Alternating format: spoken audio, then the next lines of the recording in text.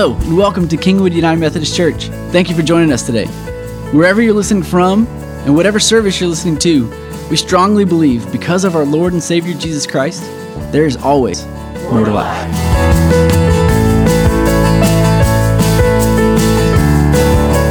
There's obviously many beautiful ways that we can pray, and when we hear them from the words of children, from the mouths of children, and how simple they are, it's a reminder that our prayers are meant to be simple as well. And I think that sometimes we try to overcomplicate this topic a lot. There's lots of books written on it. Not that those books aren't valuable, but sometimes we get overwhelmed with so much information and we forget that God has given us pretty simple, clear instructions on this. And really, most importantly, He just wants us in His presence. When we look at prayer, even this morning, let's just go through what we've already prayed this morning. We've had public prayer, we've had our pastoral prayer, we've said the Lord's Prayer. You may not know it, but while we were in here, there are people in the chapel praying for us, for us as a church. As a church.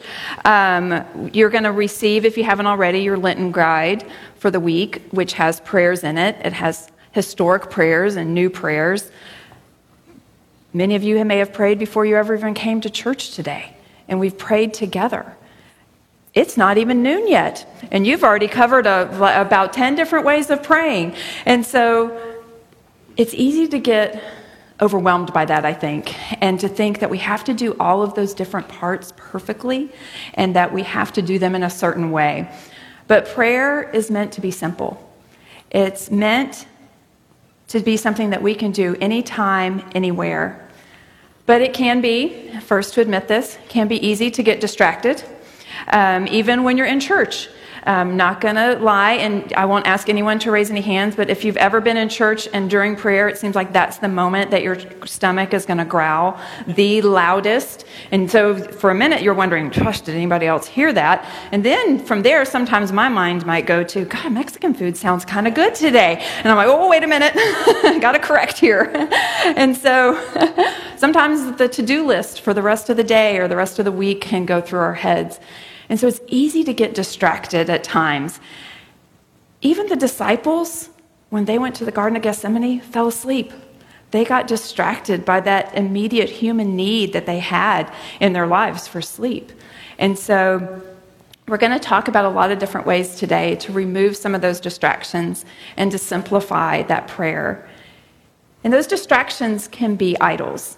They can be the things that we've created to give us a false sense of security. Sometimes that false sense of security in good times is because we think we've got it all figured out. So we just kind of plow ahead on our own and we forget that we need to invite God into it. And then sometimes that false sense of security comes in the bad times as well. And it's when we forget, where we stop and we're so overwhelmed by our circumstances that we forget to seek God's grace and God's healing and His forgiveness. Sometimes it might be because we're scared that God may not show up. But like I mentioned, God gave us some pretty good instructions on this. And Jesus, that's our scripture for today. So if you'll stand while we're reading our scripture for today.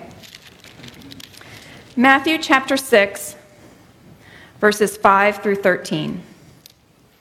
And this is what Jesus said. And when you pray, do not be like the hypocrites, for they love to pray standing in the synagogues and on the street corners to be seen by men.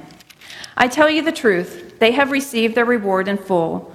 But when you pray, go into your room, close the door, and pray to your Father who is unseen. Then your Father who sees what is done in secret will reward you. And when you pray, do not keep on babbling like pagans, for they think they will be heard because of their many words.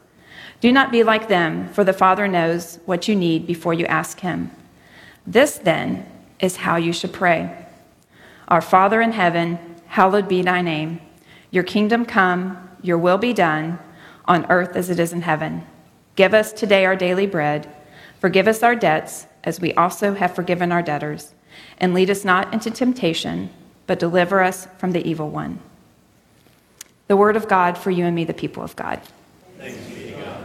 You may be seated.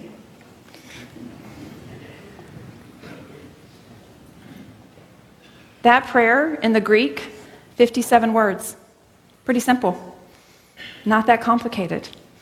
But we're going to dive into that a little bit more in a little bit. I wanted to kind of share for me when a time in my life when I really shifted the way I saw prayer and the way that it became much more part of my faith journey. I was raised in the church, have always been in the church. My husband, if you may not know, served in the military. He was in the Navy. So back in, I think it was about 2005, he was deployed to Iraq for about 6 months, looking for WMDs. And I had 2 boys at the time. We have a daughter now. 2 boys that were 5 and 2.5 when he left. And so I was at home with 2 boys, very busy. And not only that, 2 boys who were just no other way to put it, just brokenhearted that their dad was gone. They were really too young to understand the time frame, to understand where he was and what was happening. And so it was hard. It was a very hard time. And just in the midst of that, I was also obviously concerned about his safety. He was out and about a lot. And so just the prayers for that. And so I found myself just very overwhelmed by it all. And I would try to pray, and I couldn't always find the words, but then I would start to make lists. And I would list out obviously praying for my husband, praying for his unit, praying for his leadership, praying for the president, praying for the leadership in Iraq, the list just went on and on and on. And there wasn't a sense of peace in it. I knew I was praying, I knew I was going to God, I was trying to do it, but there wasn't a sense of peace in that. And this is going to sound weird, but it happened, and when it all kind of became clear to me was when someone came up to me. It had been in the news that some soldiers had passed away, and they would always read the names at the end of the news on those days. And I saw someone a couple of days later, and she said, "Oh, weren't you so relieved that Jim's name wasn't on there? Wasn't that an answered prayer?" And in that moment, I realized, no. Not because I wanted something to happen to my husband, obviously, but just because his name wasn't on there didn't mean that someone else's name wasn't on there. There were still names of spouses and sons and daughters on that list. I could never pray for that, for someone else to take the place of my husband, and he would never pray for that. And in that moment, it just kind of crystallized and became very clear. I can't fix this. I don't have the answers. I don't have the right prayer. I don't have the right words. The only thing that is going to fix this is God's peace. God's peace for our world, God's peace in my life, God's restoration, and ultimately, God's shalom, because that's his perfect restoration of what he intended life on earth to be like. And so my prayers from that point on became very simple. They became almost one word, just peace, shalom, restoration, healing. And so during that time, it just became very apparent to me that it was in the simplicity of those prayers that I was truly submitting to God. And then was when I started to feel and experience God's peace during that time. And I think this is something that we all struggle with. We can see our prayer as a to-do list. We can see it as a list of items that we need to cover. And when we aren't communicating directly with God, that prayer can feel burdensome. It can feel kind of boring even. And we can be so overwhelmed that we don't know where to start. And sometimes we just make it too hard. Like I said, the Lord's Prayer, 57 words in Greek. It's simple enough for a child to learn, like we saw this morning, and yet profound enough that throughout our lifetime it can provide a way for us to pray and to pray through. It's something that we can't just make it a priority and do it. It's got to be a discipline that we include in our lives. And it's a discipline. Things are disciplines, whether that's prayer or fasting or reading scripture. All of those things are disciplines because they're things that we need to practice. But we can't let our practice of them become a false hope. Just because we do more and more of it doesn't mean we're making progress and that we're growing. We need to ultimately depend on God. And our faith in Him is what is going to transform and reshape our hearts and our minds. When we come to worship on Sunday mornings, that's what we're doing. We're refocusing our hearts and our minds. And then we leave from here, and the world starts to reshape us again. I call it springing a leak. We get all filled up on Sunday morning, and then we kind of have this, we hope, a slow leak. Sometimes we can have a medium to fast leak and just get a flat tire immediately. But we start to leak that out. It starts to leave us. The world starts to speak, and we start to hear the world more, and it starts to shape us more. And so we have to go back to God's grace and God's love, and we have to seek Him. We have to patch that leak. Those leaks can include our fears, our doubts, our sin, our unresolved anger, bitterness, disappointment, unforgiveness. All of those things are just a slow leak in our lives. So what does the Bible say about that? How do we stop that leak? We do that through our prayer. And one of the things that we can do in that prayer, over and over, Scripture tells us to remember. When you don't have the words, when you're not sure what to say, when you feel overwhelmed, just remember. If we look at the holy days of Israel, they're all about remembering. Passover is about remembering. Hanukkah is about remembering God's provision of the oil. Jesus tells us in the upper room over and over, remember me. When we remember His grace and His love, that helps to patch those leaks. And that helps us to lean into who God is. And so when we aren't sure where to go, aren't sure what to do, just remember. Remember through Scripture the way that God has provided, and try to remember in your own life the other times that God has provided for you.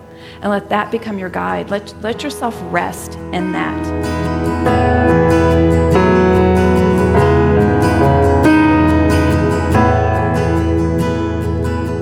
Thanks again for joining us for today's message. We will return to the sermon in a moment, but first, we would like to ask for you to rate, share, and subscribe to our podcast. We believe God is doing some amazing things here at KUMC, and your feedback helps our church to reach new listeners that we wouldn't otherwise be able to reach. Now, let's get back to the Word.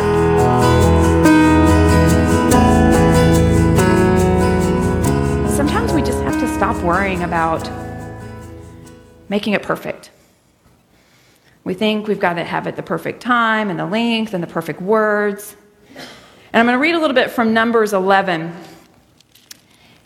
And one of the things that I think is really interesting about Scripture is that, this is a quote that I read this week, "It's truly remarkable that all the rude, irreverent, self-pitying prayers recorded in the Bible, it is not that they were prayed in the first place, but that they were never redacted from the text." So we've got all these prayers of people, and I'm going to read from one of Moses's. They didn't take these out of Scripture. Scripture is to reveal to us who God is and how we are to be in relationship with Him.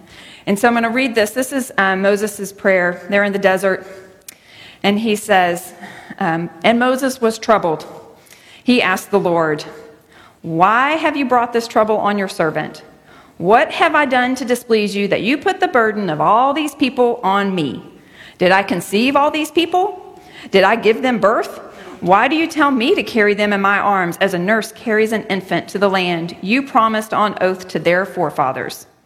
Where can I get meat for all these people? They keep wailing to me, 'Give us meat to eat.' I cannot carry all these people by myself. The burden is too heavy for me. If this is how you're going to treat me, put me to death right now if I have found favor in your eyes, and do not let me face my own ruin." That's not the perfect prayer. But it's sure as heck a simple and honest prayer, isn't it? That is how Moses was feeling in that moment. God, just go ahead, put me to death now. I'm tired of dealing with these people. And I love where he says also, because he starts out with asking, saying that he is overwhelmed and that he is carrying the burden. And so I think those are really incredible words to us. They're such a reminder that God doesn't expect our prayers to be perfect. He just wants them to be honest. C.S. Lewis said, "We must lay before him what is in us, not what ought to be in us." Let me say that one more time. We must lay before him what is in us, not what ought to be in us. God's going to take care of the transformation part of it. So we can bring anything to him in the most raw, in the most honest, and in the most simple ways. But we do have to give up control. Sometimes I think we assume that prayer is something we need to master, like math or something. But when we master something, when we think that's our role, that puts us in the on-top position. It puts us in control. And when we're praying, we should be coming underneath God. We're deliberately surrendering control. And so in those moments of prayer, it's about letting go of that control and about sitting underneath God, not trying to dictate what God's agenda should be. God knows what his agenda is. He needs us to see his agenda. And I mentioned earlier that we're going to talk a little bit more about the Lord's Prayer and those 57 words. One of the books I read this week said that the Lord's Prayer builds a fence so your prayers can run wild. And it's one of those times where I think having some structure helps us. We need to be fenced in a little bit sometimes. Some boundaries are good. And it's meant to shape our hearts. And like I mentioned before, it's so simple that a child can learn it and memorize it. And yet, profound enough that it can sustain an entire lifetime of prayer. You could pray that prayer every day and use it as your guide and use it as a way to navigate through your prayer time, or just take one line of it one day and you could just lift that up to God in those moments. Today's video is an excellent example of how simple those prayers can be. And we all come to God with mixed motives, with different reasons, and those are never going to be perfect. And God understands that. But God is working on reshaping our hearts through prayer. So where do we go from here? How do we live this out? Prayer wasn't just something Jesus did. It was his life. It was his constant conversation. So as we seek his face, as we are called into his presence, then prayer becomes a part of our lives. Because we were in constant communication with Jesus, with God, with the Holy Spirit, and our lives are constantly, our hearts and our minds are constantly being reshaped by that. Prayer is a word or a series of words spoken in the power of the Holy Spirit. It is through the power of the Holy Spirit that Jesus Christ rose from the dead. That's the same Holy Spirit that is there with you during your times of prayer. Through prayer, we're learning how to speak as God speaks. It's done best through conversation. It's like if you're trying to learn a foreign language, you do that best not by repeating and mimicking something back, but by being in conversation. And you start how? You start simple.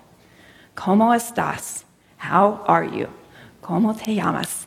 Like all the little things, and eventually you're able to use those in conversation, and they become a part of who you are. And you actually start to think. It's the key that I've always been told to foreign language, is when you actually start to think or dream in that foreign language. Well, when you stay in constant conversation with God, eventually you're going to start to think in God's language and think and see things the way that God sees them. And our world, this kingdom, desperately needs people with the audacity to speak as God speaks. We need that more and more every single day. In Matthew 6:6, the scripture that I read earlier, it's prescribed by Jesus. He's kind of giving this outline. This is not an excuse to say that you can never pray out loud. Just going to put that little caveat in there. Oh, well, the scripture says I got to go to my room. Well, no, we can do this together as a community too, and that's equally as important. But I think what Jesus is trying to help and set up here, one, is the simplicity of it. When you're alone by yourself, you're not trying to fill anyone else's agenda, and you can be totally honest before God. It's the antidote for hypocrisy. It's the cure for insecurity. It's the secret of focusing our hearts and our intention, and it helps to just feed our faith. But it cultivates an honesty of spirit. It's the NIV, or when we read this from the NIV, telling us to keep it simple.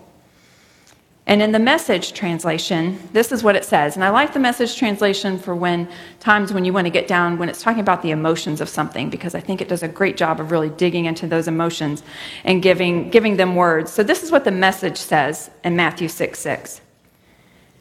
Here's what I want you to do. Find a quiet, secluded place so you won't be tempted to role play before God. Just be there as simple and honestly as you can manage. The focus will shift from you to God, and you will begin to sense His grace. Simple and honest. And the focus will change. The distractions will be removed, and it will begin to focus on God. And your focus will shift, and you will begin to sense His grace. And in that is where we find rest and peace, forgiveness, grace, and love, and ultimately that shalom. The last thought I want to leave with you is that, thank goodness, the power of prayer is in the one who hears it. It's not in us. The power of your prayer is in the one who hears it. So as you leave here this week, as you continue to worship, the power of your prayer is in God. We are not meant to do it alone.